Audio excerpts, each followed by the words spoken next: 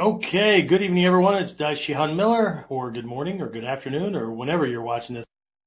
It might be nice if I didn't turn my camera off. How about that? That was funny. All right, so a little glitch in the system. Anyway, episode 126, and we're ready to get started here as soon as I push the right buttons. That's funny. Well, at least to me it was funny. All right, here we go. So, the big question is this. How are self-defense and success-minded people like us, concerned citizens worried about protecting ourselves, our loved ones, and the things we care about from the monsters we know exist in the world? How do we train in a way that gives us the skills, knowledge, and understanding we need without becoming paranoid fighters or killers ourselves, and yet still allows us to be the hero protector the world needs us to be? That's the question, and this podcast will give you the answers.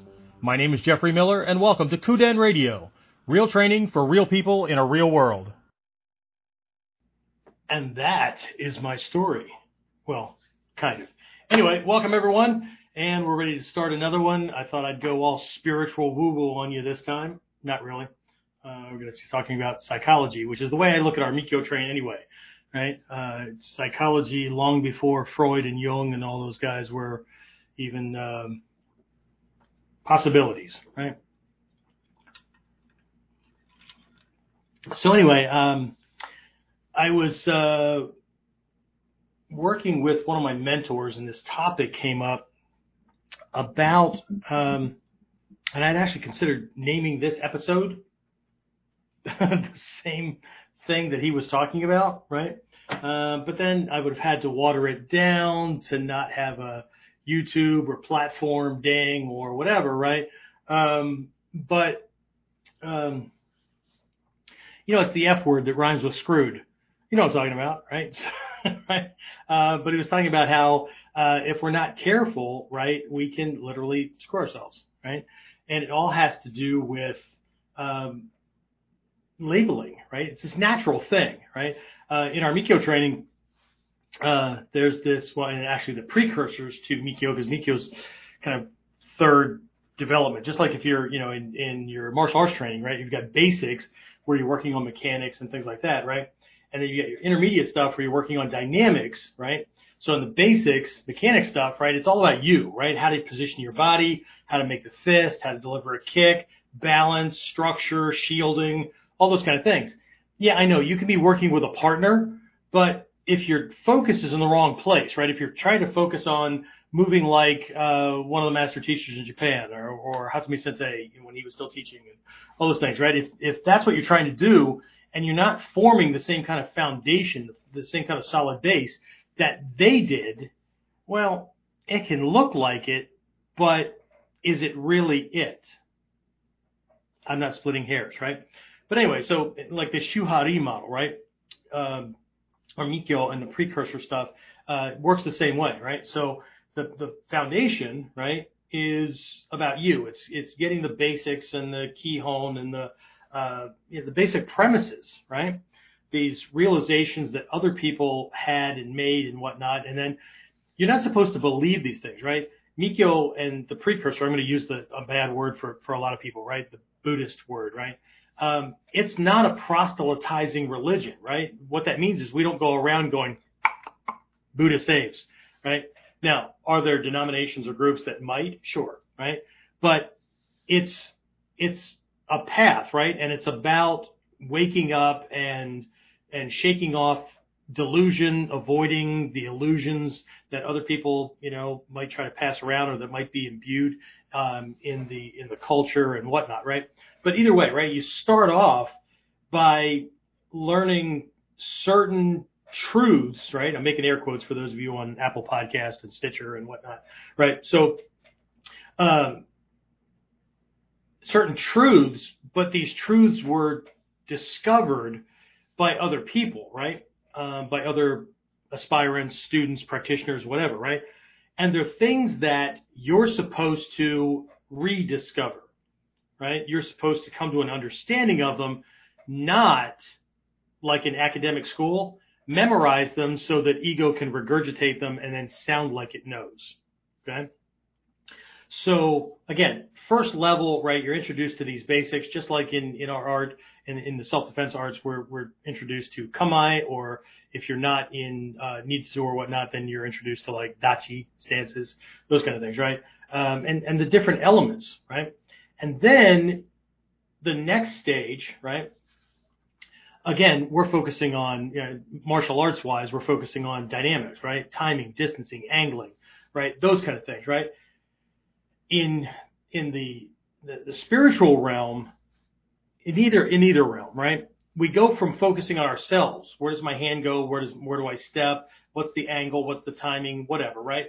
We go from that to focusing on him. So now my timing, distancing, angling, and all that is based on him.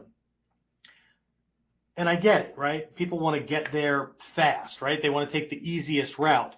So what they end up doing is trying to skip over things.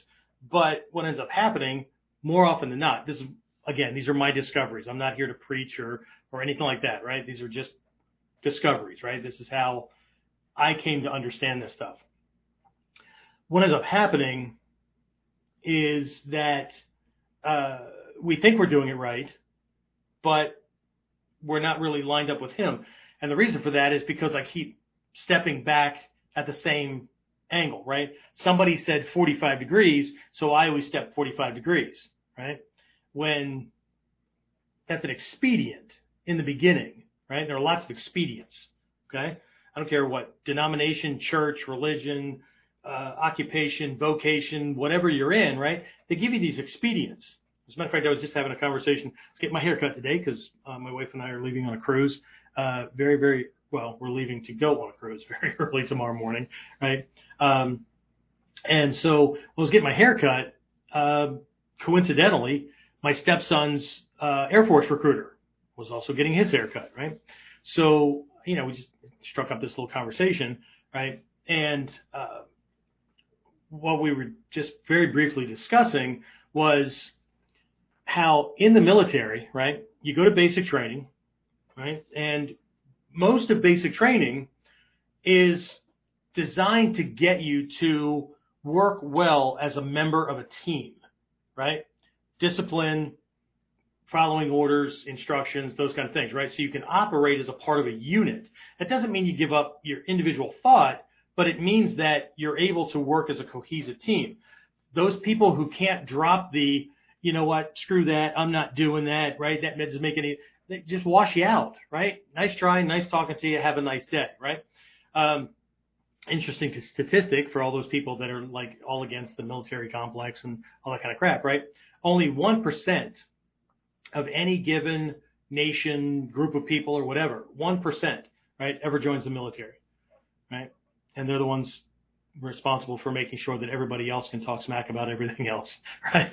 So anyway, so you go to basic training, right? But then after basic training, you have your school, right? Because when you enlisted, for those of you who went through this process, I apologize for telling you something you already know.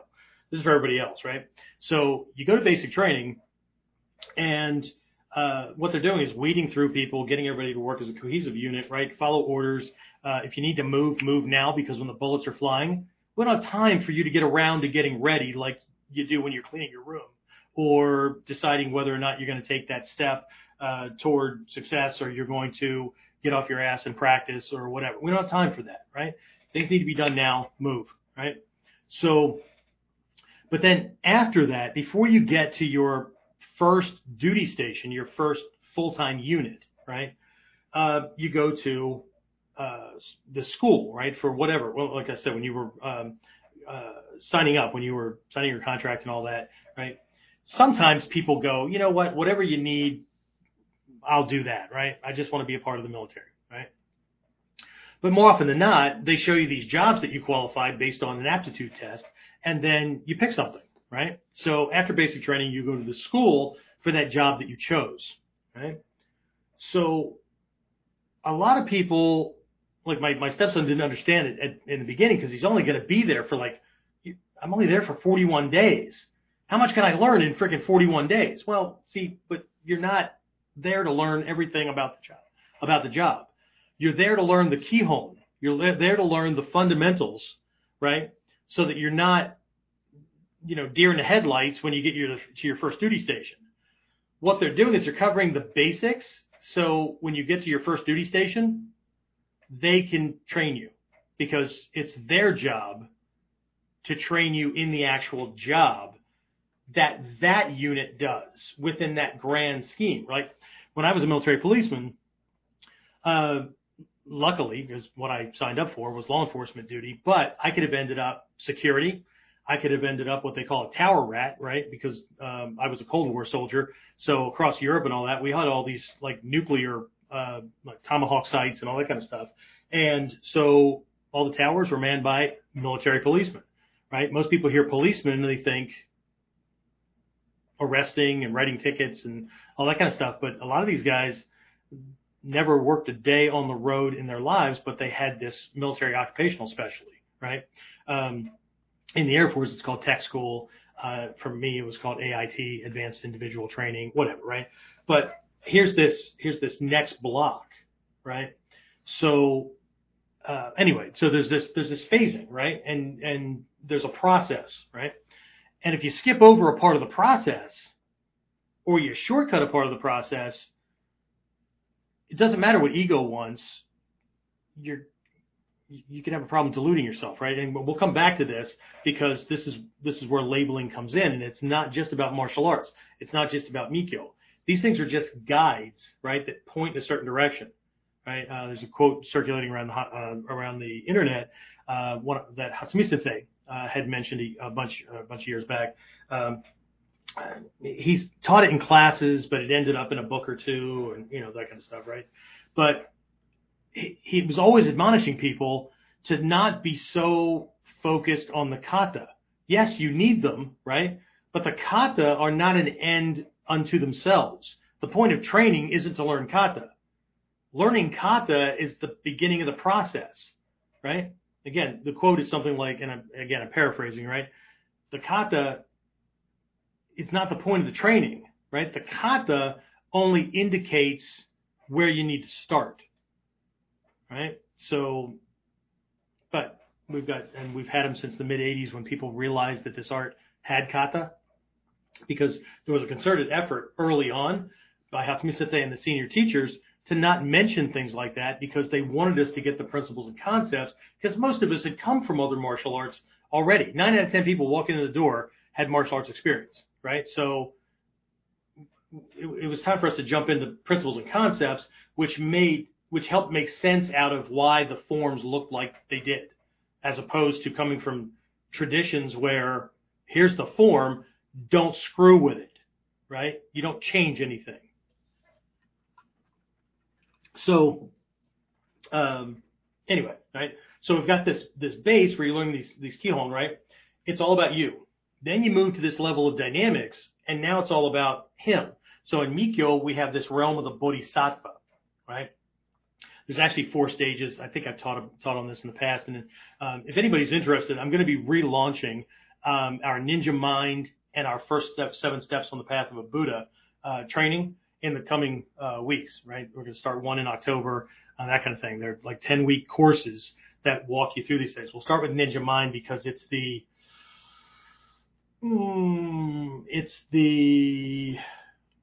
what's a good way to say this, right? It's not as foreign as the other one would be, right? So the shock value is not there as much, right? And it allows us to, borrow the martial arts as a kind of way to point at these things, right?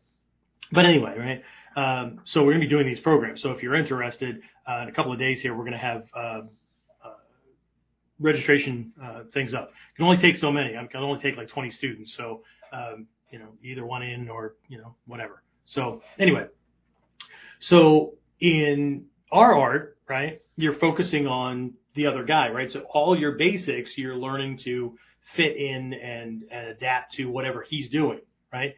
So in the beginning, you started off, everything was against ski, right? This straight on attack. Didn't matter if it was a punch, a grab, a kick, whatever, right? Front stomp kicks, everything's straight line, right? Iten, one line, right?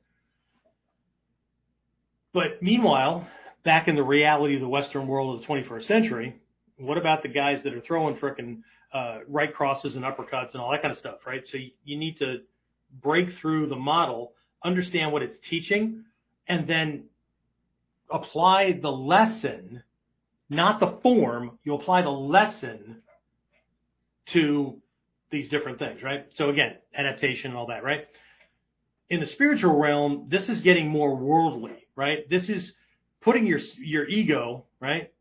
Checking it at the door, setting it off to the side, and being there 100% for the person or people you're trying to help, right? This is like being an instructor, right? On the floor, it's not about me. It's not about my training. It's not even about me learning. I might have little aha moments as I'm teaching because I'll hear myself say something, but it's not about me, right? Way too many instructors, and I'm making air quotes again for those guys on audio only, right? Way too many instructors waste their students' time practicing for themselves on the floor, right? Instead of teaching students so they can get to that level, right? And it's done for many, many different reasons. One of which is laziness, right? If I can teach and practice at the same time, I don't have to dedicate extra time for my own practice and kill two birds with one stone. Except what they end up doing is keeping their training group really, really small because they're confusing the shit out of their students, or they're holding their students to higher standards than they should be because of where they are, right? Or there's no standards, in which case people are freaking confused. They don't know where they are, what they should be working on. Every class is different, right? And there's, here's a teacher, but they're certainly not a mentor or a guide, right? So again, I know how that's going to irritate the crap out of some people, but I had to come to grips with that myself as well, right? So anyway, you have that, and then, right, you grow beyond things, and then everything, you go from like principles and concepts and all that to like all you need is a fleeting thought as a reminder, right? A lot of us, right, we've been around for a long time. A lot of you have been around for a long time. So at this point, you don't need to be educated as much as you need to be reminded about things you already know, but you either forgot, or you try not to practice, or you need to do it, but, okay? So there's plenty in between YouTube and Vimeo and all that kind of crap that's out there, right? This guy's program, that guy's program. I mean, I've got one too. How many programs do we have, James? A butt ton, right? So the problem for most people these days, unless they're brand new to the art, isn't that they need more lessons. The problem is that they need help in executing the damn lessons because they're only accountable to themselves. And so they don't have an imperative reason because they don't have somebody knocking on a regular basis saying, did you get it done? Did you do that? Where are you? What'd you discover? Okay. So Mikkyo is the same way, right? So we have this Hinayana or Theravada, right? Hinayana, lesser vehicle. It implies the Theravada stuff, original primitive stuff, base, right? Here's all the what we would call Kihon, right? Here are all the fundamental truths that have been discovered, but you're going to have to do the work and explore these things so that you can rediscover them for yourselves. So you're not doing what comes easy for human beings, and that's to take the dogmatic road, right? Here's dogma. That's what people argue over. This denomination over that denomination, this belief or faith over that one or whatever. It's dogma, right? And as one of my friends has a bumper sticker on his car, right? It says, excuse me, I apologize. I think my karma ran over your dogma. It's just a little joke kind of thing. But anyway, right? Some are going to get it, some are not. Anyway, so, but it's work to be done, right? And then you get to a certain point where you get it for you, but is there more? Well, there is, but you have to spend your time helping other people get it. Not preaching, right? Helping them get it. So there has to be compassion and all that. Otherwise, it's just ego flaring a second time, and it'll get bigger, right? So you're helping other people, and what ends up happening, you check your ego at the door, you put yourself on hold, right? technically you're putting your own search for enlightenment or mastery or whatever on hold, so that you can help other people. But what ends up happening is you become more deeply enlightened, you become more deeply knowledgeable, skilled, or whatever. It's like when you're teaching, right? In spite of yourself. Because you're not just learning for you, you're now learning for how many different learning types, right? How many different walks of life do these people come from? How many different backgrounds? How many different ways could people be confused, right? And you have to help them through that, right? By stepping into their shoes, so to speak, right? So you end up understanding the subject way more. Just like in the intermediate stages, we apply koku or shiaku or tangeki or whatever kata we're using, right? The kyonapo, the sanshin, whatever, right? We're applying them to not just straight punches anymore, not just straight kicks, right? Applying them to roundhouses, crescent kicks, haymakers, right crosses, uppercuts, jab cross combinations, and all that, so that you end up understanding things way, way more. So again, you have this stuff, right? So it's a process, okay? Anyway, within Mikkyo, when I say Mikkyo, to me, Mikkyo encompasses all the stuff that was necessary to get to understand this stuff. And there is no shortcut, right? Unless you're a born prodigy, in which case you don't need this stuff because you should already know, right? Sometimes they're called naturals, but either way, right? So the top layer, by its very nature, by default, encompasses all this other stuff because it was necessary to get there. So anyway, so when I mention these things, don't think that you can just jump right into. Well, I mean, I guess you can, but you're still going to need about a year or 3 to work out the lower level stuff, because Mikkyo is all based on what's called the simulacrum, which means that everything is symbolic of something bigger, a huge lesson, a huge insight, all that, right? So a syllable uttered, a color, a shape, whatever, is symbolic of. You could memorize them, but it doesn't mean shit. It doesn't mean that you know anything, right? So anyway, back to the story, right? Or back to the thing. So we're discussing this stuff. We're discussing labels, right? So it got me thinking about Mikkyo and how we have this many, many different ways to discuss the law of karma, or cause and effect, right? Action, right? And the base lesson that good actions, directed, mindful actions, produce positive outcomes, positive things, good situations. Most times. Bad actions produce negative, bad, misguided, painful, whatever outcomes.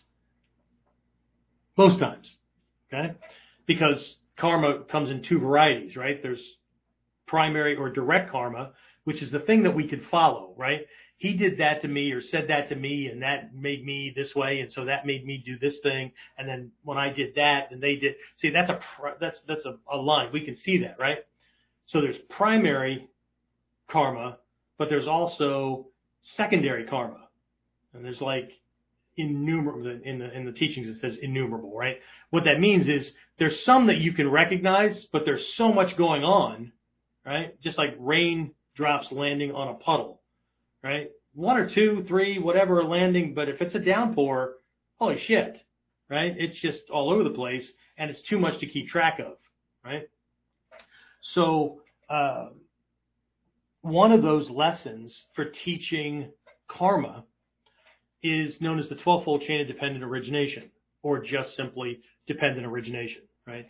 So if you've ever seen like a Tibetan wheel of life or whatever, this outer ring has these segments on it that have like people, right? The very top one has an old person who's blind, right? With a rope around their waist, and then it kind of leads back like a lead, right? And there's a younger person with a blindfold on, right? And it's the blind leading the blind, right? It's ignorance, not knowing any better. And then it just keeps leading around, right? Well, the 3rd and 4th links in the chain, I'm not going to go through all of them because that's not what we're doing tonight. The 3rd and 4th chains points to this idea of labeling that my mentor was talking about, okay? And how labeling can fuck you up, can screw you up. Okay.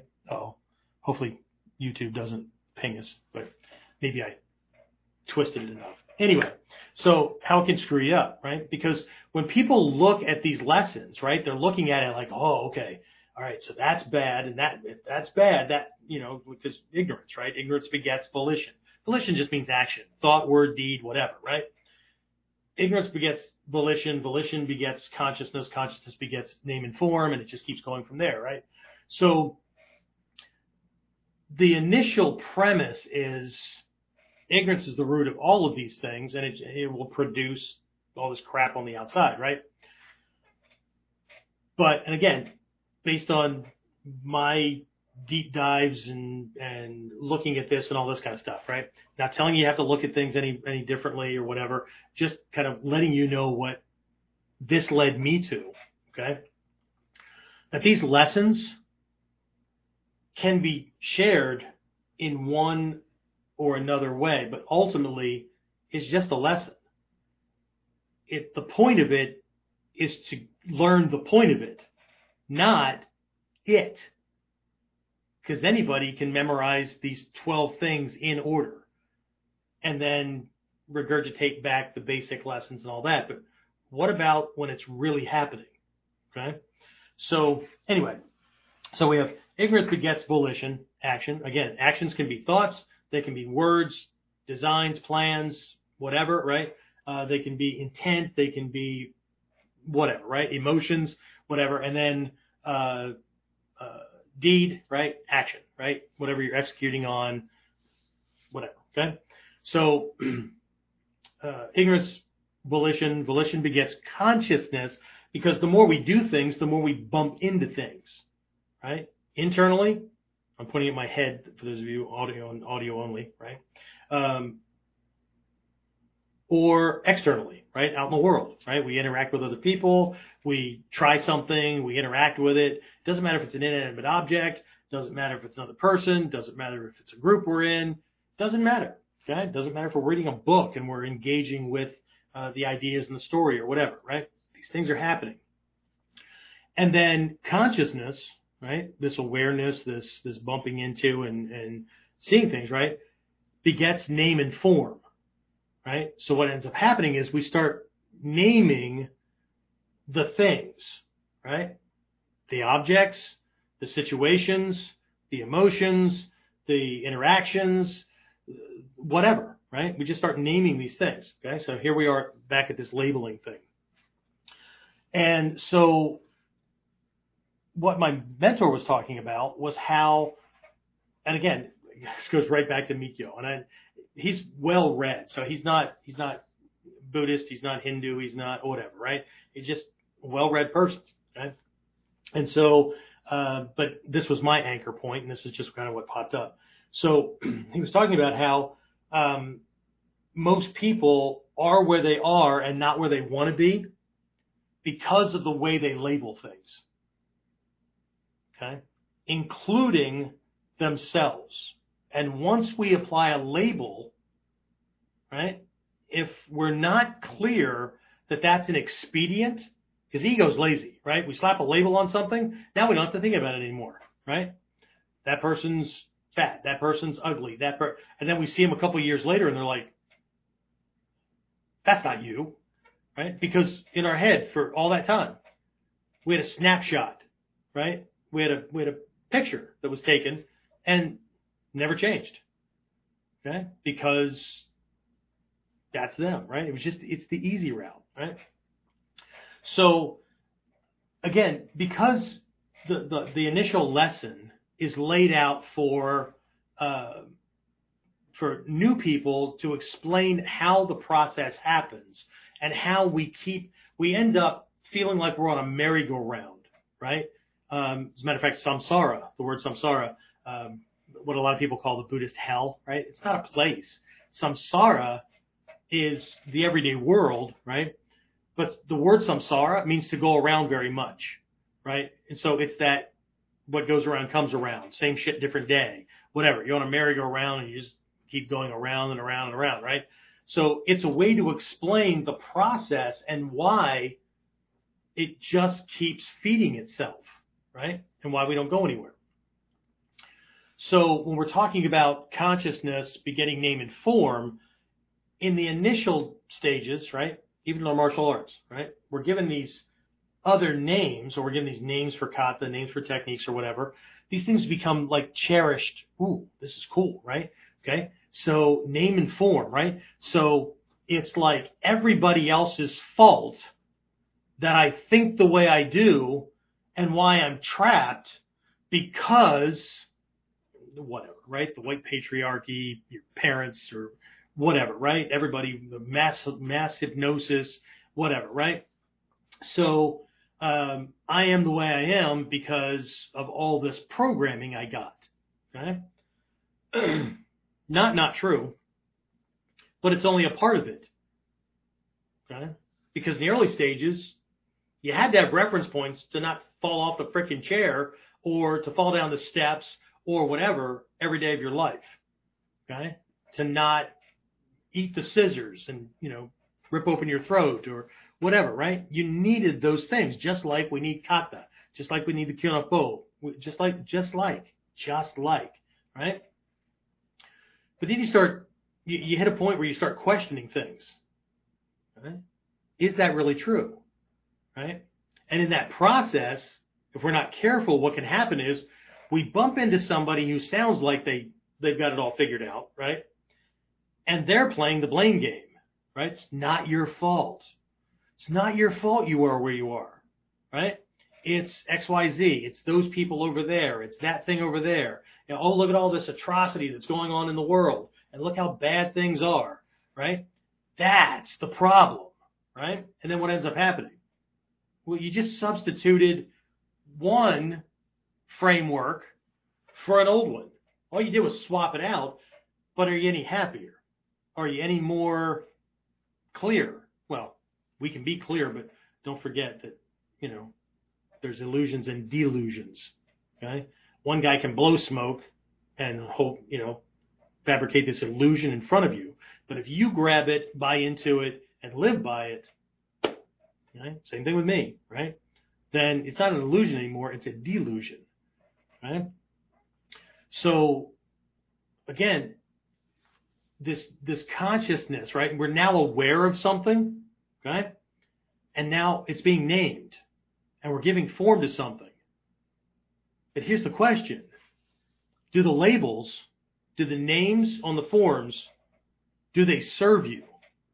And if they serve you, what are they serving? Well, I'm going to include myself because I'm still working through this stuff, right? What are they doing for me? What's the payoff? Right? I remember a time in my life where the payoff was I get to feel superior because I know what the problem is. I can't fix it, but I know what the problem is. And so now I can demean, belittle, and attack those people over there, right? But what was really happening at the time was I was just pissing myself off more and more because not only am I clear about the problem, but I can't fix it. But you know what? In all honesty, I wasn't trying to fix it. Right? I was convincing other people, right, by guilt, shame, all kinds of things, right, that they should fix it. Right? Let's guilt and shame all the rich people so they give away all their money and that'll fix all the problems. Will it? I know we can believe it, right? But there's also history and plenty of data, okay, that shows that maybe it's not that simple. Anyway, and I'm not arguing with anybody, okay? Again, this is my path. You want to argue my experience and my path? That's a tree you can bark up all day long because I won't be home. Anyway, so, but what I found was it didn't move me any closer to being the kind of person I wanted to be as successful as I wanted to be as skilled as I want to be as happy, to be as in control of myself, as confident, as powerful. It didn't move me anywhere closer. Right? I could talk it. I could tell people stories or act a certain way that convinced them that I was the Grand Poobah of the leftist order of the righteous sun or whatever, right? But I really wasn't. Nothing changed. And sometimes it did change, but it went in the wrong direction. Because now I'm looking back on all this stuff. It was the labeling, right? And the labeling started with the labels I applied to myself.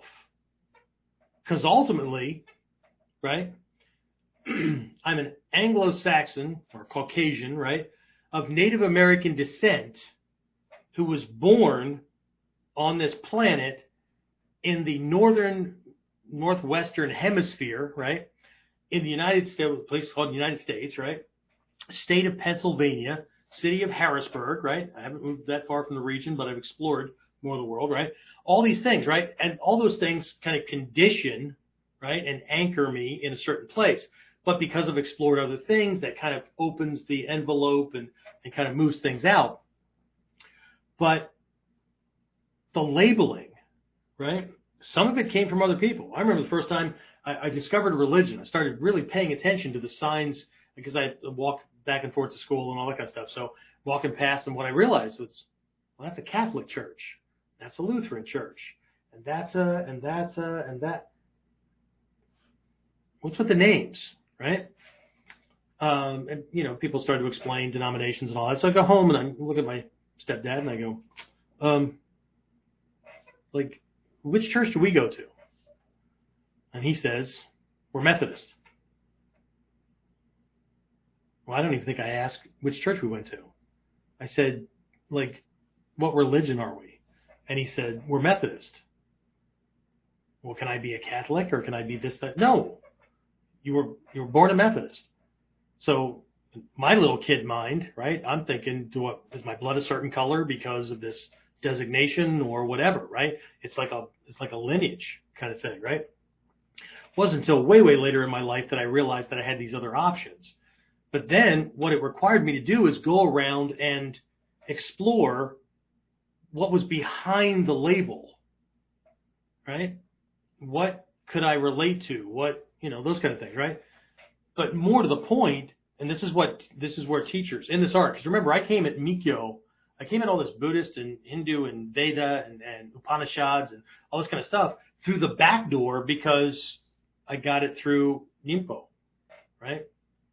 So it's kind of a backwards way of getting at it, but it allowed me to look at these things. And when my teachers taught about labels and name and form and all that, right, there was always this cautious optimism, right, that you can do well, but you have to explore these labels. You have to explore this stuff that you've attached to yourself, right? Because they're guiding everything. They're filtering everything, right? I am. Now, there's certain things that are true, right? I have lived on this planet from the time I came out of the womb, right? The science tells us we've existed all the way back and came from starlight, and I don't mean woo-woo starlight, right? I mean, right? So, but either way, I came out of the womb, right?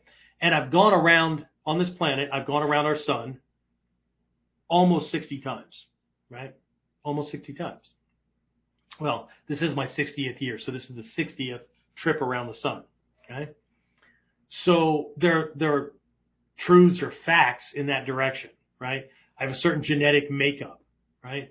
That causes certain things to have, right? Like my joke from my Native American side is the only thing I got from the white man was blue eyes, male pattern baldness, and hair growing in fucking places I don't want it. But anyway, it is what it is, right? So, no offense to all my other Caucasian brothers and sisters. Anyway, so, but some I got from other people, like this Methodist thing, right? That I had to go and explore. But what about all the things that, like, I tried certain things and failed, or tried certain things and succeeded, and then because it worked a couple of times, enough for me to get confident that I was either bad at that. Like for years, I gave myself a label as I was terrible at math. Right? I was terrible at math. You know where that came from? right? It came in between ninth and 10th grade. 10th and 11th grade, sorry. 10th and 11th grade. I was going through a vocational technical school for architecture. And that's a whole background kind of thing, right? Because I grew up liking to draw and all that kind of stuff, right? And I wanted to be an artist, okay? Well, my stepdad, and some of you guys know the story about that, right?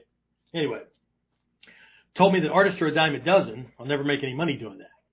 So find something that makes money. Well, what am I?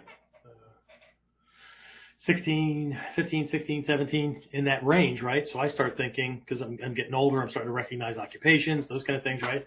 So I start making this connection, right? I mean, I'm an artist. I mean, that was a label I gave myself. And because I gave myself that label, I bought all kinds of art books for sketching faces and parts of bodies and animals and trees and all that kind of stuff. I was just like all in, right? Because I was that thing, right? Well, guess what kind of books or guess what kind of classes and homework I shied away from? Yeah, math.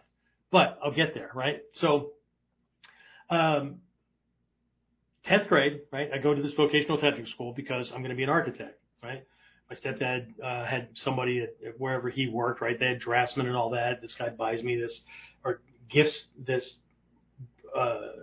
draftsman set to me that has a couple of compasses and mechanical pencils and all that. Things for, making designs that will eventually be turned into blueprints, right? And so that lasted for a little while because I made this connection, right? Art, architecture. I could design houses, architecture, okay? Cool, right? So I go all in on this, right? I start studying like three different types of like columns and building structures. I was studying cathedrals and different columns, Byzantine and Roman arches and all kinds of things, right? And then I went to my first year in vocational technical school that was supposed to lead me toward being an architect, right? Drafting and design.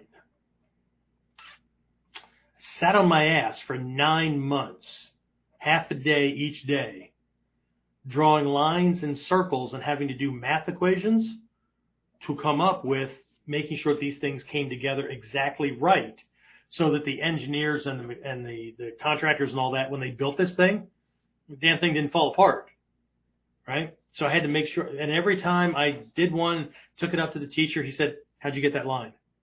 How'd you get that arc? Oh, if you were on audio only, you can't see the face I just made, right? It was just frustrating, right? And suddenly, like, I don't want to be an architect anymore, right? Because there's a lot of jobs between where I started and being an architect. Because I didn't have to be an architect, right? I could work for a manufacturing company designing gears, pulleys, levers, whatever, right? No, I couldn't. Because what I discovered during those 9 months was I can't sit on my ass for half a day drawing lines and circles. I certainly wasn't going to be able to do it all day long, 5 days a week or more for the rest of my damn life. Just was not doable. And in the process, I got involved in some other things and whatnot and got interested in law enforcement. Same school had this law enforcement program. So I thought, cool, I'll just change classes. I'm in a 3-year program. I just wasted it. Well, I didn't really waste a year, right? See, the label I have on that now is I learned what I needed to learn, not in the class, but about the class, to not believe that I have to be that. Because some people start something and won't quit because that's not what you do, right? I committed to this. So therefore, no matter how terrible it is, right?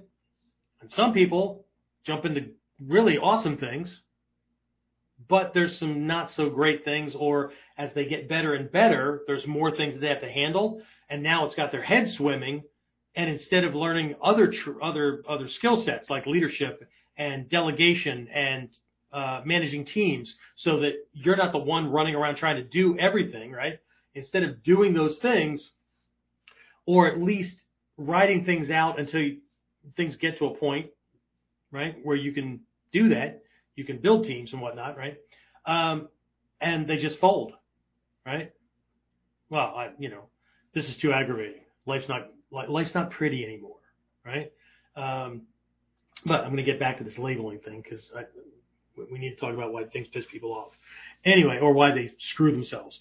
Anyway, so I want to make this change, right? The drafting a design leading toward architecture, right? Program was a 3-year program. Well, I just ate up one of them. Law enforcement and security was only a 2-year program. Awesome, right? I'm not going to miss anything. This is great. Should be able to transfer. I go to get information for transferring. You can't transfer. Okay. This is long before I was a ninja, but my ninja mind, right? Because I think I've always been a problem solver. What I asked was, there's no way to make this happen. They said the only way for you to get out of that program is for you to fail your prerequisite. My prerequisite was Algebra 2 and geometry. Really? So if I fail that, how do I get this other program? Well, if you fail that, we're not just going to boot you to the curb. I mean, if you want to switch to another program after that, you can do that. So I spent the rest of my 10th grade year failing math, not bothering to learn the lessons until I got to a point where I didn't understand the lessons. Okay? And then I slipped and forgot that instead of seeing this, look, it was an expedient, right? I failed the class because all my information gathering told me I could fail the class for VOTEC, but for my high school, I could go to summer school, ace the program, still graduate to the next year. See? But you failed and you did it on purpose. Yeah. It was the only way to get to point B, right? So I did all those things, but somewhere in there, I lost sight of the expedient nature of my actions and ended up, and it was also reinforced because every time I'd bump into somebody who would talk about not liking math or whatever, I go, oh man, me too. Hate math. Oh, yeah, oh, whatever, right? And eventually, my subconscious believed me, right? And then I got into business. And I needed math.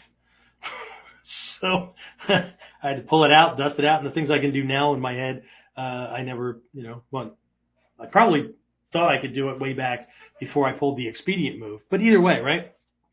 What ended up happening was the labeling, right? Like when I was a police officer, right? And I went to traffic accident investigation school. This was after, right? I graduated from high school. I'm a military policeman. I go to this school, right? And so I was relieved that they gave us predetermined formulas for establishing speed before impact, curbs, all kinds of things, right? Because we were doing accident investigation. So I was relieved because they gave us the formula. Because by that time, I had convinced myself that I was a math moron. When in reality, as I was working them, I understood what was going on.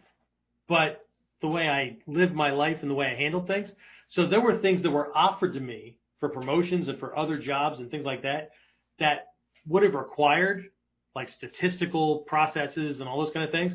And I turned them down because I hate math. I'm not good at math. I don't want to be good at math. I am. Anything that has I am, I need, I want, I must have, those kind of things, right? You got to be careful with those statements because your subconscious ego grabs those things and goes, yep, there's the picture. That's you, right? So anyway, right, long story, but between my martial teachers, right, my ninjutsu teachers and other mentors, right, this subject kept coming around, right? And then finally it was this conversation with this mentor where I really started to dive back in and explore this small piece of this karmic chain, right? This 12-fold chain kind of thing, right? Dependent origination. Consciousness begets name and form. Well, when I was introduced to it, it was all about these. Be careful the labels you give yourself, right? Or be careful. It wasn't really about the labels you give yourself. It was about be careful how you label things, right?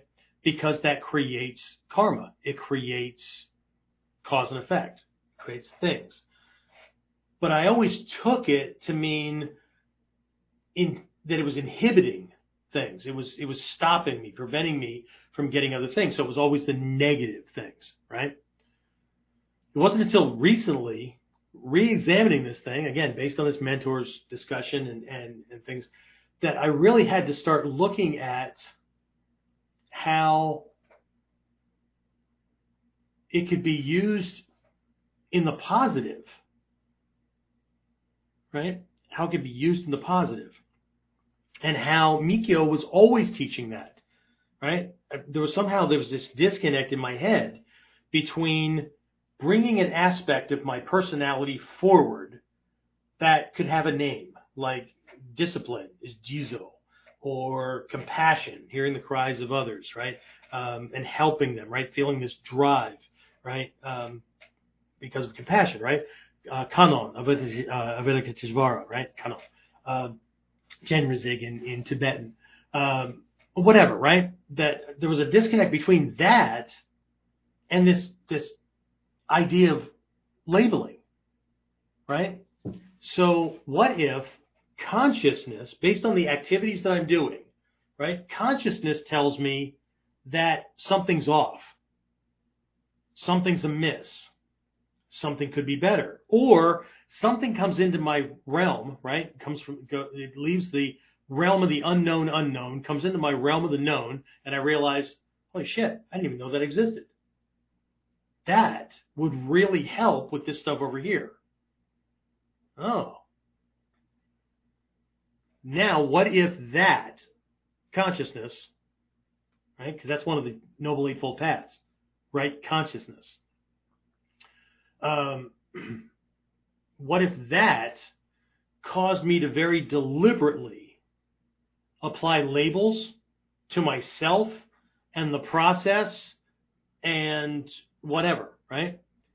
That was beneficial to moving me forward. I'm going to use labels, I'm going to use terms, I'm going to use vocabulary or whatever. That's not problematic for me. Okay? So that I'm motivated to move forward, right? People shun away from things like, we don't call them problems, we call them opportunities. People are like, it's a problem. Yeah, okay. But what happens when you solve it? Well, then, right, you're not suffering, okay? So, again, I get to this, right? But then I start thinking about all the I ams, I needs, I have to have, I wants, all those kind of things, right? And how, like, our culture has made human, right, being human, a mental illness. Now, bear with me for a minute, right?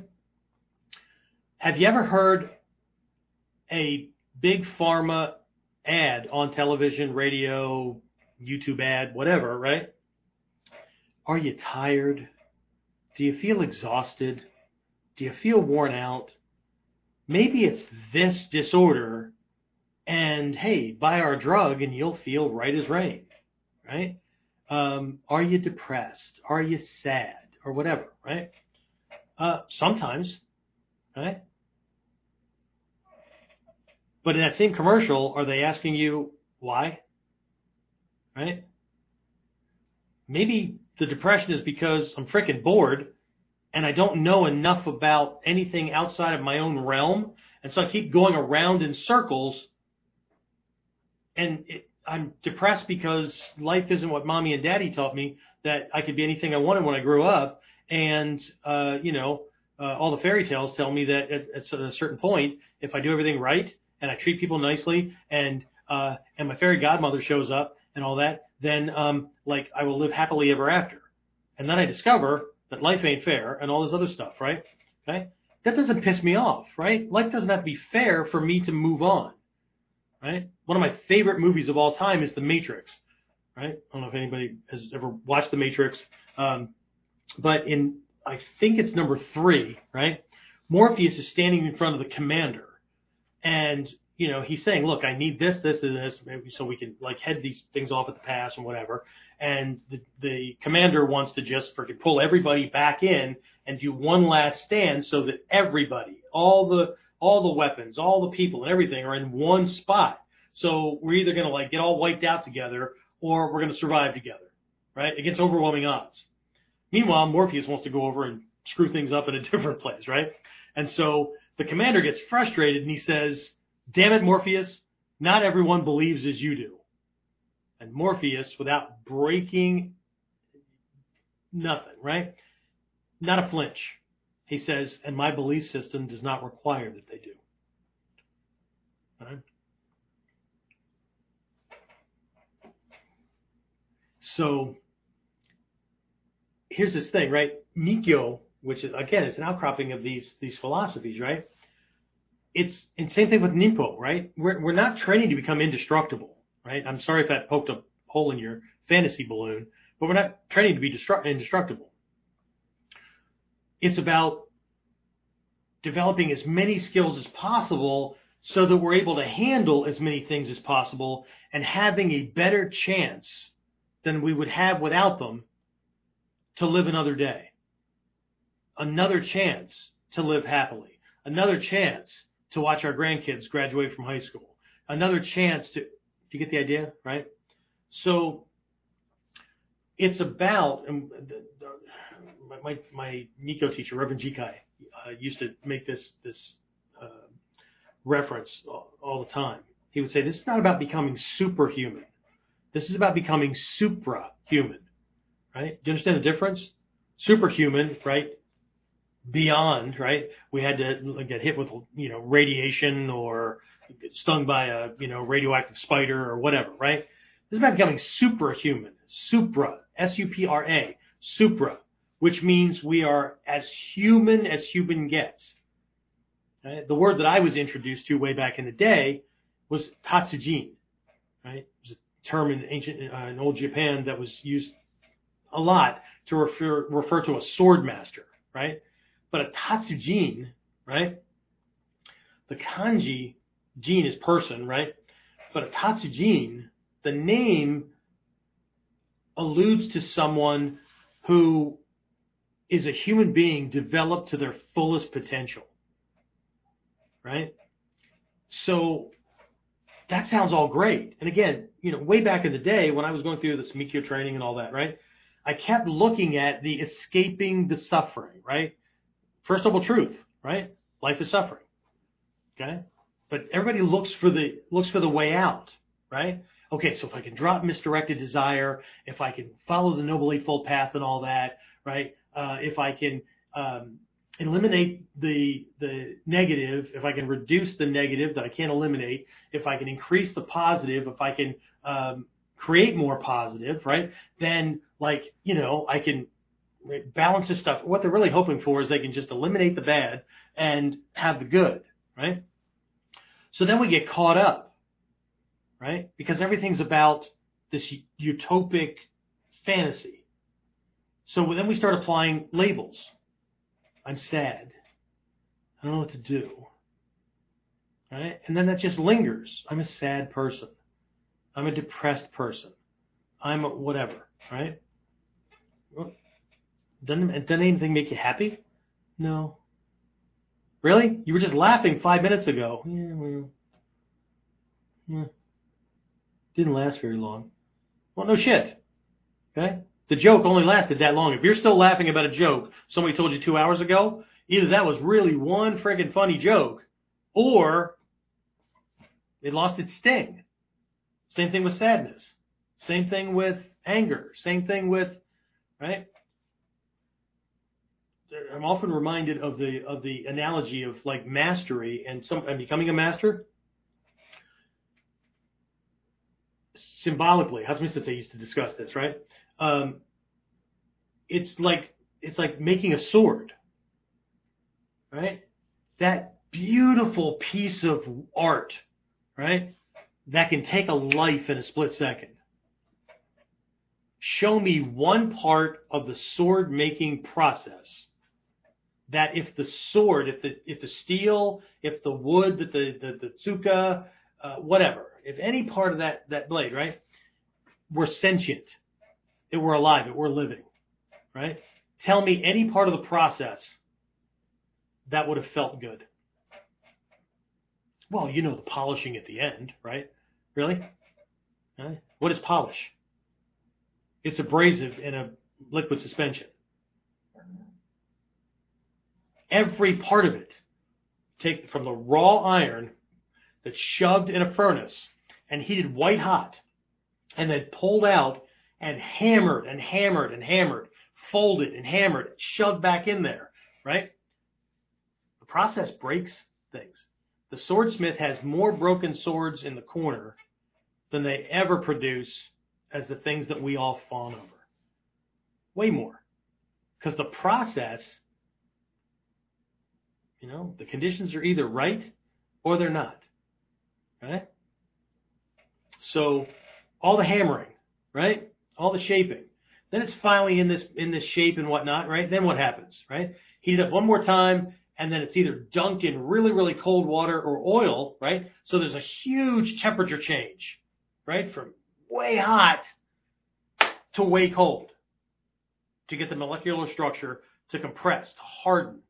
Certain places are going to be softer because there was clay attached to it, so that didn't heat up as much, right? That's what causes that bowing to happen. Sometimes it's there by design, but other times it's not, right? And so when it goes into that quench, right, it can explode. It can, I mean, some of my knife making guys and all that can expound on this stuff a whole lot better. But anyway, so then that's done, right? Then what happens? Well, then come out the files. Grinding and grating to get imperfections off of it, right? More and more. And then the type of rasp or file, it's smaller and smaller and smaller. Then it's, you know, stone or sand or abrasive or whatever, right? Because now we're going to start to get that polish on there. We're going to scrape things along the edge to create that kisaki, right? The cutting edge, right? All these things. Now we're going to grab a hunk of wood, right? And then we're going to trace things out based on the tang, right?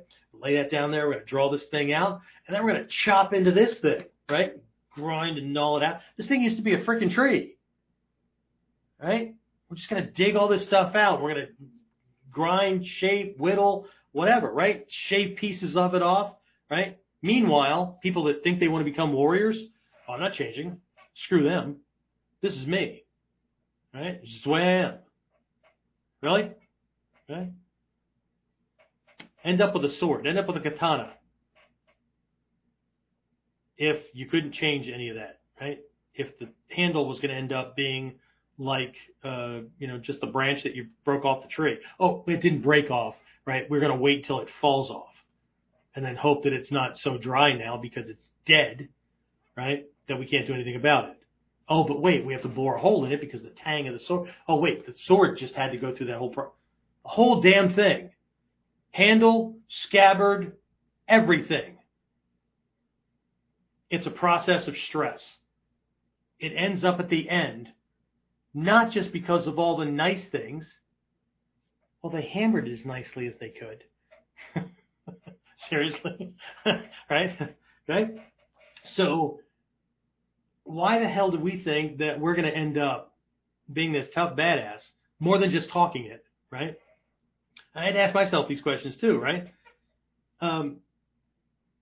If we don't go through the tempering process. So, everybody's trying to avoid, and this is natural human condition, right?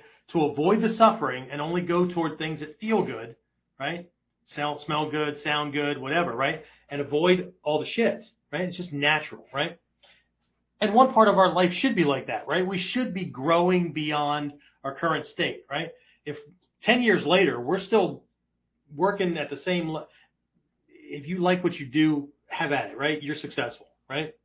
But if we're still doing the same things and whatnot, still complaining about the same things, still, yearning after the same things, and we haven't moved more than a couple of millimeters in that direction, maybe there's something wrong with our bullshit and not something wrong with the world.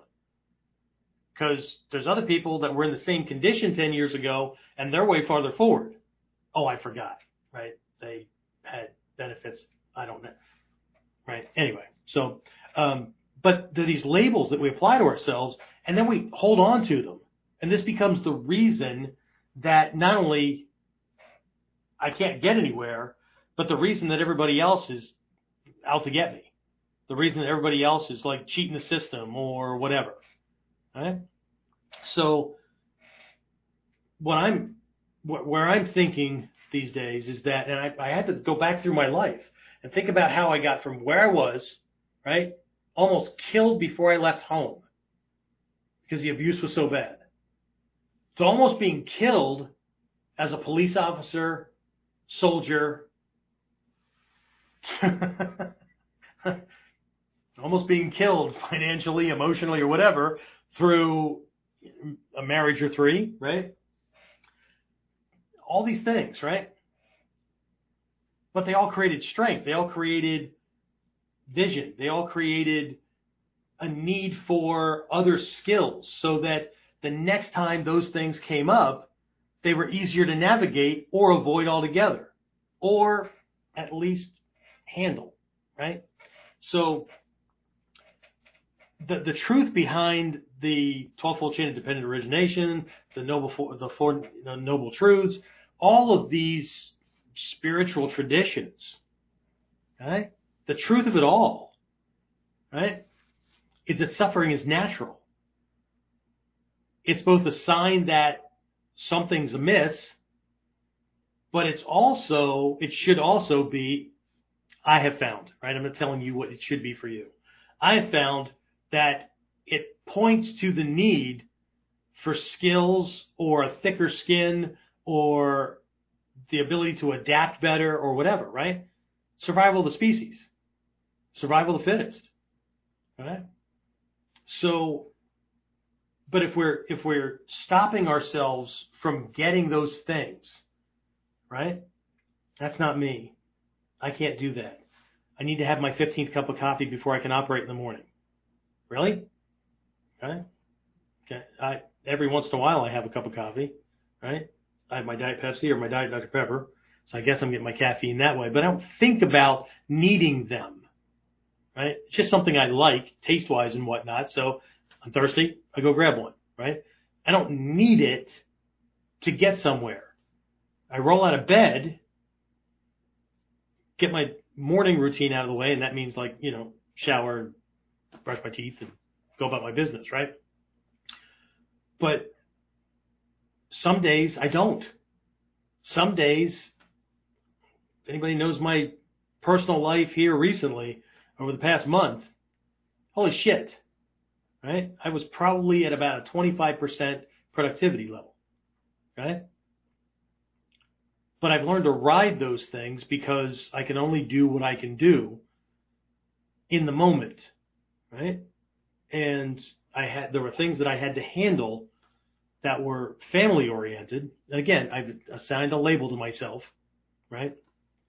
Because I have to do these things. If I could completely detach, then they wouldn't have affected me at all. But then I would also be a sociopath and I wouldn't be connected to anybody friendship-wise, love-wise, or whatever. You'd all be just tools. You'd all just be playthings for me. Okay? So by attaching, again, another lesson from Mikkyo, by attaching, right, we set ourselves up for suffering. Okay? Our loved ones become ill. They become frail. They become broken. They die. Whatever, right? They go through anguishing moments, and that affects us because we're connected to them. Okay? It's part of the truth of the experience of life. It's part of being fucking human, right? Contrary to what the big pharma people are talking about, because they're just they're in business, they're making money. But that doesn't mean I don't need to be controlled by them. And before you think that by condemning them, you're not controlled by them, let me suggest that if I buy into something, which is what most people think, right? If I buy into it, then I'm being controlled by it. But if I condemn it, I'm not. But what am I doing the whole time? Well, what am I not doing? The whole time I'm bitching and moaning and preaching to other people about how big pharma or the government or whatever group or white guys or whatever, right, are doing whatever they're doing. What am I not doing? Not doing what I need to be doing to make sure that my life is okay and to whatever, right? So indirectly, I'm still being controlled. But now I'm feeding the fire, right? Because I have to be the evangelist. I have to be the activist. I have to be okay. I'm not saying to pick one way or the other. This is not about that. I'm just kind of following along with the Daishi Han Miller kind of trip, whatever, right? Okay, but what I found is that the more I can recognize that labels are tools. They're tools to help us navigate, but they're cautionary tools because they will navigate us in the direction that of the definition that we give them. Okay, it's a definition. Okay. So in Mikkyo, we talk about whenever you have an experience, whatever that experience is, right? The experience gets stored in storehouse consciousness. Okay? Most people think just memories, right? But it's not that shallow.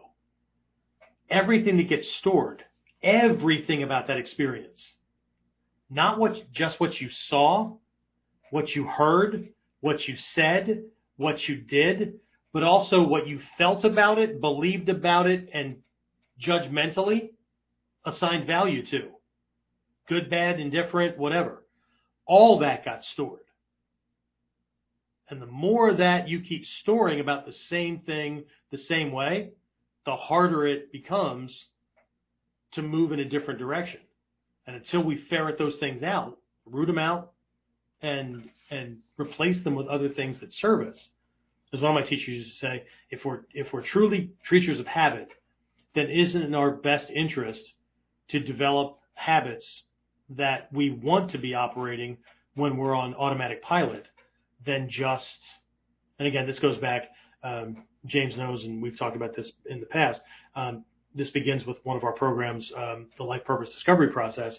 One of the first couple of paragraphs in there, it talks about this is not something you need to do, but it's about living intentionally rather than accidentally, right? And while a lot of people, we all think that we're living intentionally, right? But we're all living and making decisions based on habitual emotions, thoughts, labels, beliefs, decisions, right?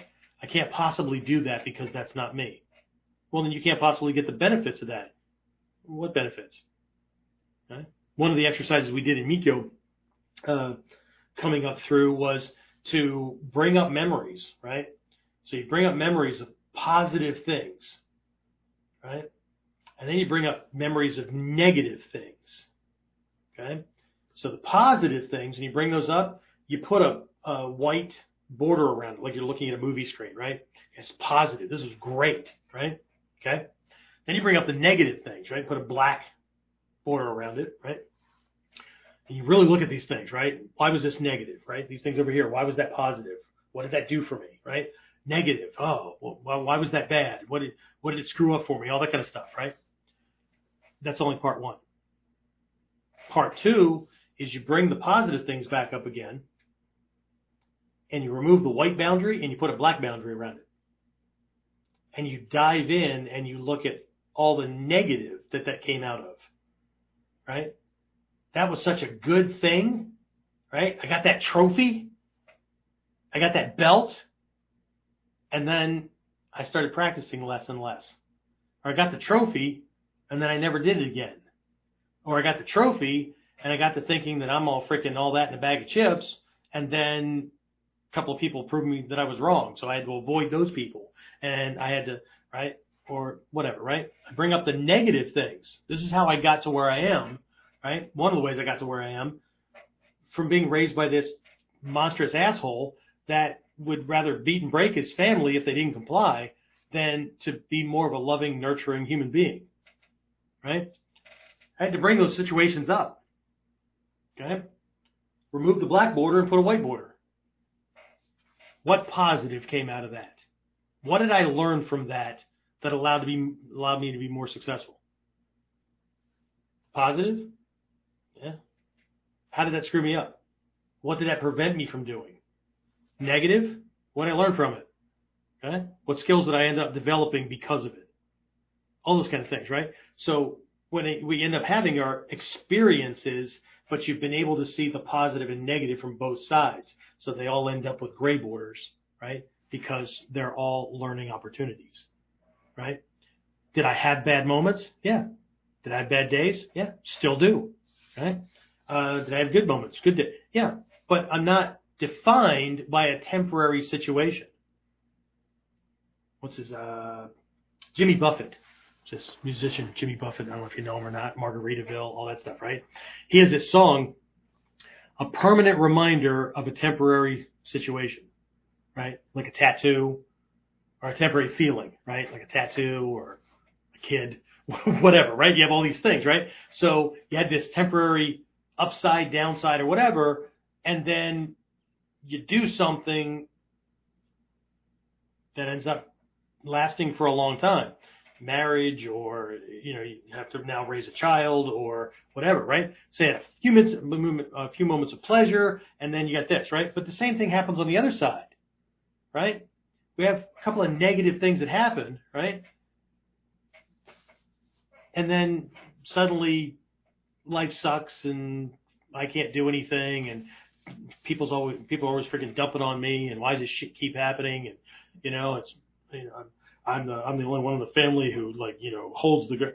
No, I am the rock in my family, based on intelligence, based on worldly knowledge, based on the ability to weather storms and help people get through them because they're shitting their pants and wigging out, right? But at the same time, right, I also have the power of knowing when I can't help, can't fix, right? So I can be there for you in this realm, but this problem you created for yourself, I can't fix that. And you know what? I'm not going to try, because there's a part of my brain that knows you screwed up. Karma's a bitch. Right? There's another part of me, right? Compassionate, that looks at you and goes, man, I really feel your pain.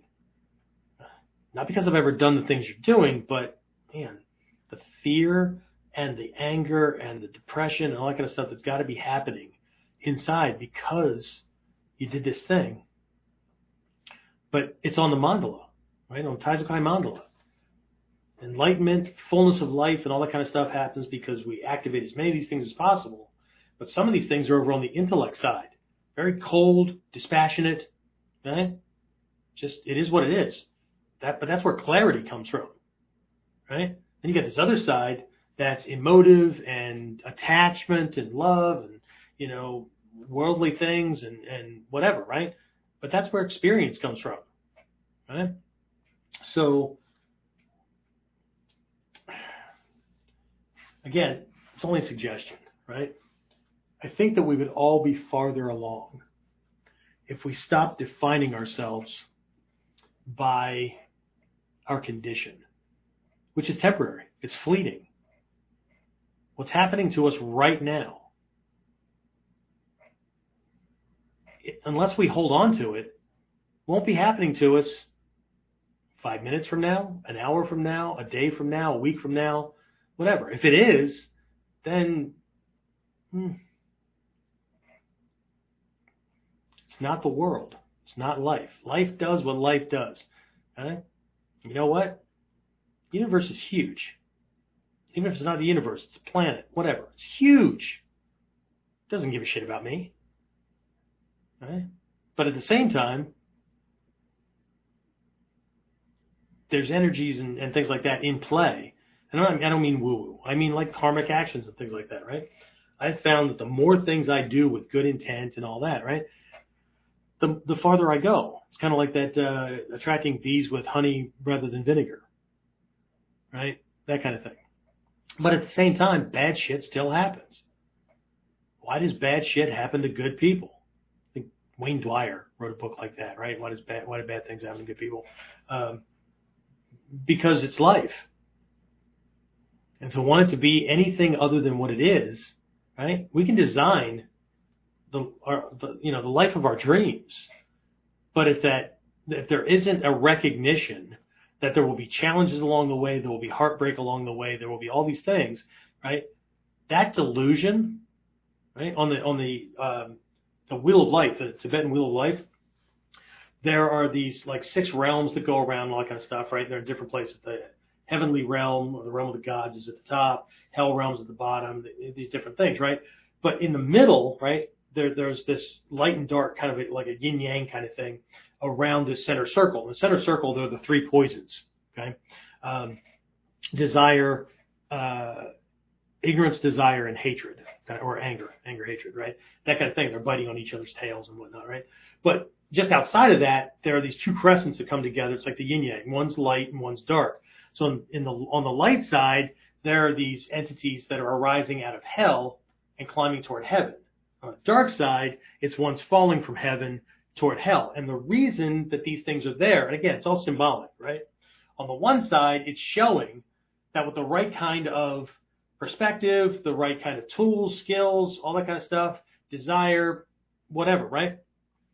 One can climb out of the depths of hell, self-imposed or otherwise, right? But if we're not careful, so the God realm is thinking we know everything, right? Just, got all my shit together, right? But as soon as we slip, as soon as the veil of perfection is pierced, right? It's kind of like the narcissist, right? As soon as their bullshit is pierced and people can see through, right? They crash hard, right? Fall. So this ascension and dropping, right? I'm not saying that it doesn't exist, in a grand scheme or whatever. I'm just talking about from this Mikkyo symbolic kind of thing, right? There's this ascension from, and there's this dropping. There's this falling, right? Falling from grace, whatever, right? There's stories in Christianity about fallen angels and whatever, right? So, but the point is that there's things that we do, right, that determine where we are, where we're going, how fast, how slow, those kind of things, right? We won't even get started on like accelerating your timeline by retracting it to you, right? There's so many things that we could be discussing, but what I want to do is talk about what the point of this is in seeing suffering, at least neutrally, right? Where it's just a fact of life, right? Human condition. I don't mean it in a pessimistic or nihilistic way. Just mean that, if you poke me, you're going to affect nerve endings and I'm going to frickin' hurt. Okay? If you poke me hard enough, something's going to break. That's going to be a whole different pain. Whatever. As I age, there's aches and pains, right? There's things that happen, right? But in the words of Clint Eastwood, right, who just turned 91, I think, right? 91, 92, something like that. They ask him, what his secret is.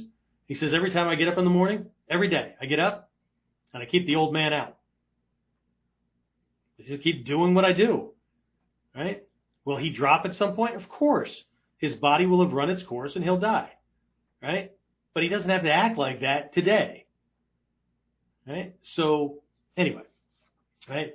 But again, on a very, very base level, very neutral level, it's just a part of life, right? Right? There is no enduring happiness, right?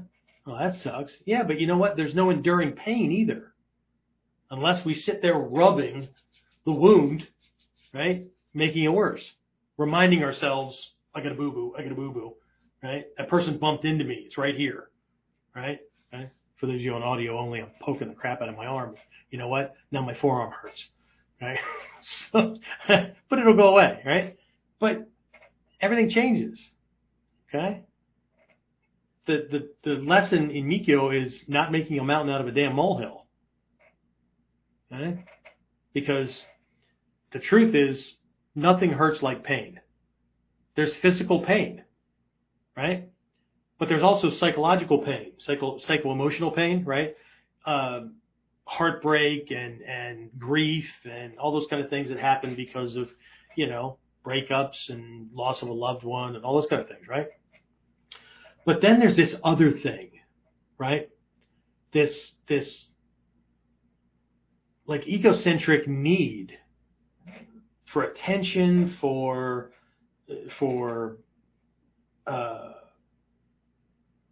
empathy, sympathy, whatever. Or if I lead with that, a couple of family members that do that. If I lead with this, you feel sorry enough for me, you'll either do the hard stuff that I don't want to do, or you'll give me the stuff that I want that I don't think I can get for myself, right? That's hungry spirit realm, right? So you'll take on the hardship so I don't have to have it. But all I have to do is walk around in this state of perpetual hunger, misery, whatever, right? So, but on the other side, we can look at suffering as a gift, right? We can look at it as look, how will I know there's good in the world? How will I even be able to recognize good if evil didn't exist? How will I be able to recognize beauty if ugly didn't exist? Now, you can't talk about that because everybody has value. I didn't say they didn't. Right? Even the worst evil monsters of the world, right, in Mikkyo are Buddhas and Bodhisattvas because they're teaching you how to be. Even if it's a negative lesson, be the opposite of this. Be something better than this. Right? Without suffering, right? Without having endured what I did as a child, as a teenager, I wouldn't have anything to not want to go back to. Right? By overprotecting ourselves, our kids, our students, whatever, right? We're robbing them of the need to develop skills that will move them farther down the line than they could go without them. Because the skills will help us go over, under, around, through, or have the patience to wait until it moves, right? Any obstacle or challenge that pops up in the world. Well, some of those could kill you, Sensei. Yeah, they could. And in the Buddhist world, what they would say is, no worries. If you got a problem and you can do something about it, don't worry, right? See, pain and sadness and all these kind of things, right? They're inevitable. Suffering is optional. Suffering's a choice. Right? And that's all I have to say about that. I just wanted to shed this little insight kind of thing, but we have to be careful with the labels. Okay? If you think this was valuable, then weep, right? Because this is something I'm giving a lot of thought to, right? What kind of labels am I using that's preventing me from moving as far, as fast? And I don't necessarily mean some people have tossed out little comments about, success or whatever, and that means something different to everybody. Absolutely. I'm not telling you what you need to be doing when it comes to success. I'm talking about my own definition of things. Right?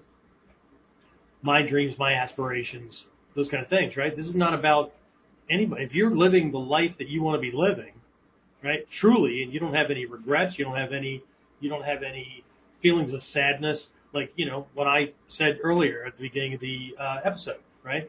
Because I've had people go, yeah, no, I'm good. Yeah, everything's good, right? And then I mention, right, that my wife and I are going on a cruise or we're going on a vacation, right? And you could see it. Oh, well, that's cool. Really? Where'd that come from? Where'd that come from? Interesting, huh? Yeah, it wasn't like, oh, that's cool. Wow. Yeah. That's on my bucket list to do. Whatever, right? Or not. Oh, cool. I don't know if I can ever go on a boat. The ocean scares me. It's just too big. That's cool. Okay. That's all right. But for you to tell me in one breath, I get all my shit together and like I'm living my definition of success, and then somebody mentions something and maybe you're good at, the facade doesn't break, but inside something changes, whatever, right? See, you got to be careful, right? Because at the end of the day, right, we have to go to sleep with the consequences, right? We have to go to sleep with either the knowledge and confidence and sense of well-being that it was a life well lived, right? At the end, right? Or a day well lived or whatever, right? And I think that's, to me, right? To me, the purpose of life is, right?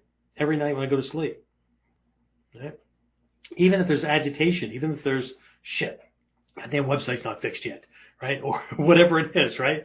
I can only do what I can do, right? Is there frustration? Are these people pissing me off? Or whatever? Yeah, absolutely, right? But does that change? Like, fuck it, right? Might as well just throw whatever, right? I'm tired of dealing with. James, how many freaking hosting companies have we gone through, to get here, or changing, within services within these things to alleviate problems, whatnot. But at the end of the day, right, I'm at the whim of people who collect a paycheck for working a certain number of hours. Right? And maybe you can relate to this. Maybe you've worked around or near people like this, right? Maybe you remember hearing yourself say this at some point in your life, right? I'm getting the same amount of pay regardless of how much I do or how much I don't. Getting paid for 8 hours, right? And we were at the whim of those people because they don't care that the entire time the website is down, my students aren't getting what they're paying for, right? We can't promote other programs and move forward. I can't recruit other students into the dojo. I don't give a shit because they're getting paid by the hour, not by the success, not by the number of problems they solved that day. And I'm not complaining because I choose to be in that realm, right? I'd rather be steering my own ship, right? But it is what it is, right? Anyway, all right, so I'm going to go to bed early tonight. I don't know that I'll fall asleep. Well, I can turn my switch off. I just choose not to most of the time, right? But I have to be up at 3 a.m. for a 6:15 flight, for another flight later before I end up where I'm going, and then whatever. So anyway, James, questions, comments, whatever? I'm going to pop you open here. Ta-da! Look, it's Mini James. Why does the screen look smaller tonight? Maybe it's just me.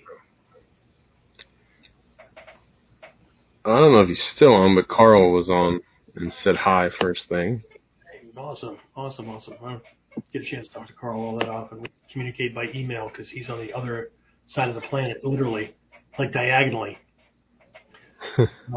Northern, southern hemisphere, other side. Latitude and longitude, right? Richard Demio asked, was Hatsumi-sensei an agent for Interpol? There's a YouTube video showing his badge. Hatsumi-sensei has many things that he was given honorarily. He was honorarily made a Texas Ranger. That doesn't mean he worked it. He has honorary university degrees, all those things. So, no, there were lots of gifts. Not that I know of, but I could be wrong. But he's never worked a day as a Texas Ranger, but he has a certification and a star and whatever came with it, right? The keys to how many cities, whatever. So, not officially that I know of. He also has signed pictures from lots of strippers too, but hey, that's a whole different story. And they were actually training students. Some of my peers at one point. I saw them in gi. If I wanted to see him naked, I had to go to his office. He had him proudly displayed on the wall in his house and whatnot. This is Hatsumi Sensei, walking around and whatever, and just there they were. He'd come in and go, "Oh, do you know Chrissy-san? She trains. Have you trained with her? There she is." Right? It's a promotional picture. So, was he an aficionado of going to strip clubs? I don't know. He didn't take me, so I don't know for sure. I don't know. Right? I just know that he had lots of those pictures hanging up, right? So, anyway, what else? Old Ways Training said creating success without clearing up her own bullcrap seems like walking in deep mud, or maybe something else with the same consistency. That's a good analogy. You just don't hear the as you're trying to pull your foot up, right? Right. Well, that's a really good analogy because, so here's the thing, right? You're walking, it's like walking in the mud, right? So think about going across a bog or something like that, right? That's all muddy and whatnot, right? To get from point A to point B, now it's not going to be as fast as walking across the parking lot, right? From your car to the mall door or whatever, right? Or to the school, or it's not going to be the same, right?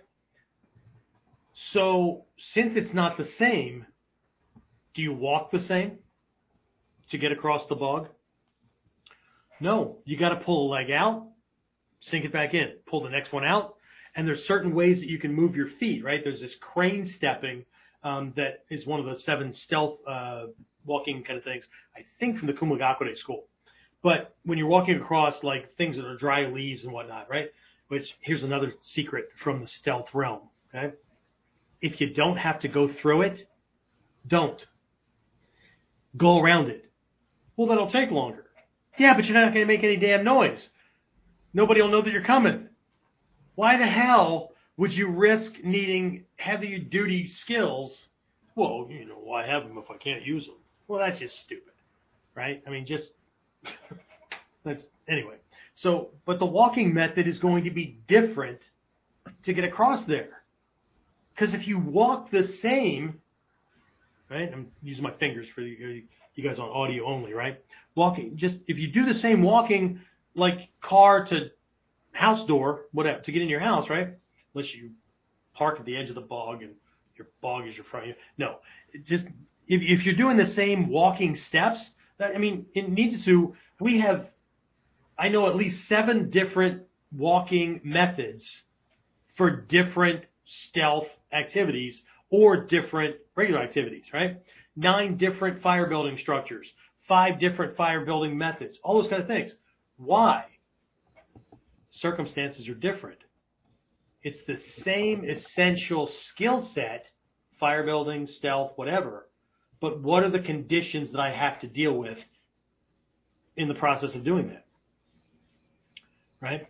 So we have to change, right? We can't change the situation, but we can adapt ourselves and the skills we use to navigate it, to not have to deal with it for as long. Right? And are we going to walk around with the same clothes and shoes full of mud once we get to the other side and don't need to walk through the bog? Well, our legs will get stronger because everything's going to be heavy, right? All this freaking dirt hanging off of it and all that, right? No, we drop the clothes, we launder them or throw them away, replace them with new. This is how our lives work anyway. But when it comes to change, I don't get it. Well, I do get it, because if we don't make the connection, we'll never get it. Everything will be a struggle, but half the struggle, if not more, is caused by us because we won't frickin' change. We won't adapt. And it doesn't mean you change forever. It just means that for this moment, this is what I need to do. Right? But one of the labels, this is me. Right? I don't know. I can't do anything about it. This is me. Right? Nah, I'm not going to do that. They're screwed up over there. Right? This is just me. Right? Well, then there's a reason you can't get where you're going, because the mandala, right? A 1,600-year-old tool that points out an over 2,500-year-old truth that's been proven again and again and again. shows that the people you hate the most often have the tools you need to get through shit that you're finding it impossible to get through. Because they operate differently. And you have the tools that they need because you operate differently. It's kind of like the left-right political argument. The truth is they both need each other because they both counteract and rein in the opposite side so it doesn't frickin' run amok. But only walking the middle path, only from that perspective can you see that. Okay? Anyway, what else we got? He also said the birth of Jesus or Siddhartha and the death of Hitler both had a positive impact on the people of the earth.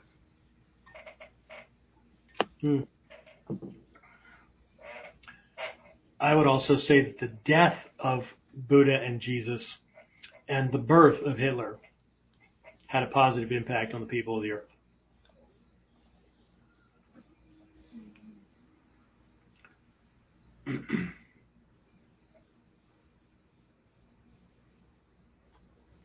The birth of Buddha and the birth of Jesus also had a negative impact on people. I don't have to mention Hitler having a negative impact, right? But the birth of Buddha and the birth of Jesus also had a negative impact on people of the planet. Okay? How many people stop doing certain things or taking responsibility for certain things because both of those traditions allow you to pass that off or have someone else relieve you of the consequences? Just a thought. But then I'm an asshole. So, truth is truth, right?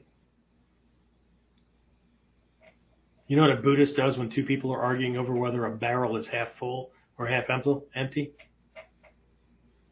Knocks the barrel over and breaks it.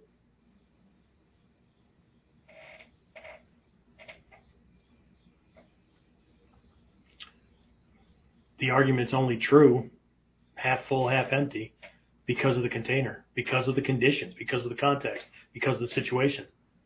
And if you emptied out that water, how many teacups could you fill with it and they'd all be full?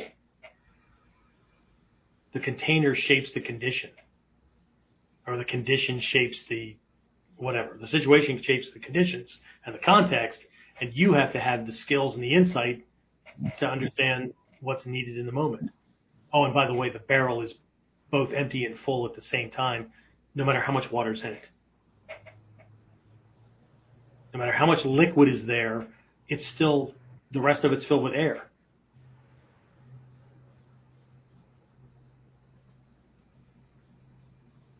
Nothing's empty. Anyway, I'm going to solve a problem. Break the thing that's causing the stopgap, right? Quickest way to make two enemies talk to each other is toss in a third element that they'll both hate. I solve so many arguments between people by being that third element. Because I'm okay with shouldering the brunt. I know what I did and why I did it. So if you're both hating me, now you're both on the same side. See how quick that was? Anyway, what else? Phil Jones said safe travels. Old Ways Training said safe travels and pleasant sleep. I'll tell you the same thing I tell everybody. As long as the plane don't crash and the boat don't sink, I have control of pretty much everything else. So, thanks. But I appreciate it. Right? But it's also why I teach lessons like this. In the past couple of days, I've been teaching certain lessons at the school, because if it's the last one I end up teaching you, I want it to be significant. Not that the other ones were shit. When they give you something that's going to last you for a while. Anyway, I really want to thank everybody for, following along and doing what you do. I don't know if some of you are catching up on old videos or the new ones or whatever, but like our YouTube statistics are just insane at the moment. Just the number of views and hours watched and all that stuff is just, that's pretty cool. So, anyway, all right, that's it. I think that's it for me. James, you have anything to toss out there? Oh, while I'm gone, for those of you who typically sign up for the Friday virtual call or virtual dojo lesson, there will still be one. It's just one of the other shidoshi at the dojo will be teaching, but it'll all be set up.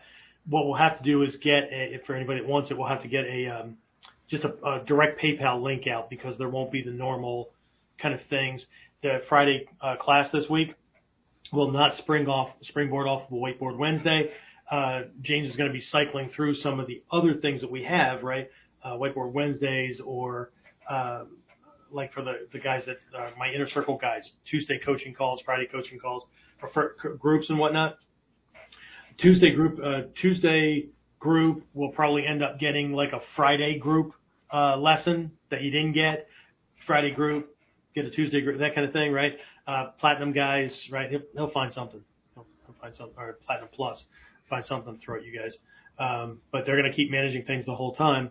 And then we do have, we're putting the finishing touches on a kind of a step down program from the Platinum program, which is for people that want rank and that want like all this stuff like regularly, not just the free stuff I put out, but the coaching calls, and we dive into weapons, we do all kinds of stuff, right? It's the class kind of things, right? So we've been doing these Friday virtual things, which is just running a camera during our master's class at the academy, but we also have another one of those on Tuesday. So there's the Tuesday class. We're throwing a bunch of other programs in as bonuses, and a coaching call once a month. You can jump on with my other inner circle people, that kind of stuff. We should be rolling that out here at the end of the month, no later than the first week of October.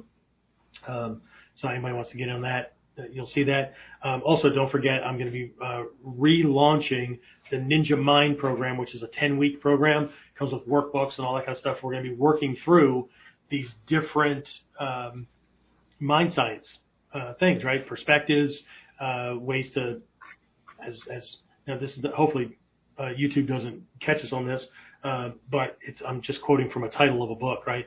We're going to unfuck ourselves, right? By getting our heads on straight and really understanding how things work. So that, for anybody who wants to continue after that, we've got this first 7 steps on the path of Buddha, awakened one, not anything else, right? Awakened one. That is a prerequisite technique, program for moving into Mikkyo training proper. So if you're interested in any of those things, first thing that should happen is you should send an email in to warriorc@warriorconceptsonline.com, warrior-concepts-online.com, so James or I see it, so we can put you on a waiting list, and that way when we're ready to go, we've got dates and all that kind of stuff, you'll be the first to know, because those programs tend to fill up pretty quickly. And I'm putting a limit of 20 people for the Ninja Mind program, because I want to be able to give one-on-one, and we're going to be including like email coaching, Q&A calls and things like that. And I can't physically do more than 20, especially if everybody just is fully engaged.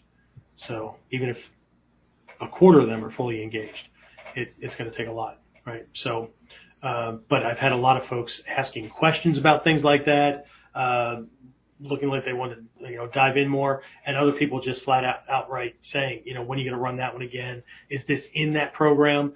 But where I am now with regards to, understanding that stuff, or how I see it, and the depth of how I see it and all that, compared to the program is available, right, as a standalone pre-recorded kind of thing, but the difference between now and when I originally created that program, I can go into those things a whole lot more deeply.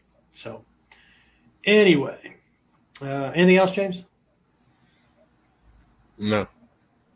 Right. Well, everybody else, safe travels and safe and good sleep for you too. Right. Remember, right, from the Mikkyo perspective, sleep is known as the little death. Right. Think about this. You go unconscious for how many hours, and then you wake up. Right. So every day is like a life. Every moment's like a life. Right. When you close your eyes, not necessarily for the last time, but every day, you close your eyes, can you have the feeling of a life worth lived or a life well lived? Okay? No matter what kind of crap happened that day, you're alive, you're breathing, you have the opportunity to deal with it. Right? It's going to teach you so many more things. It's another hammer blow to the red hot, white hot iron. That's going to forge that tool. It's going to be both something that's deadly and functional and also a work of art. Something worth beholding. Okay? That's it. That's what I got. I'll talk to everybody again next time. Be safe. Train hard. Live well.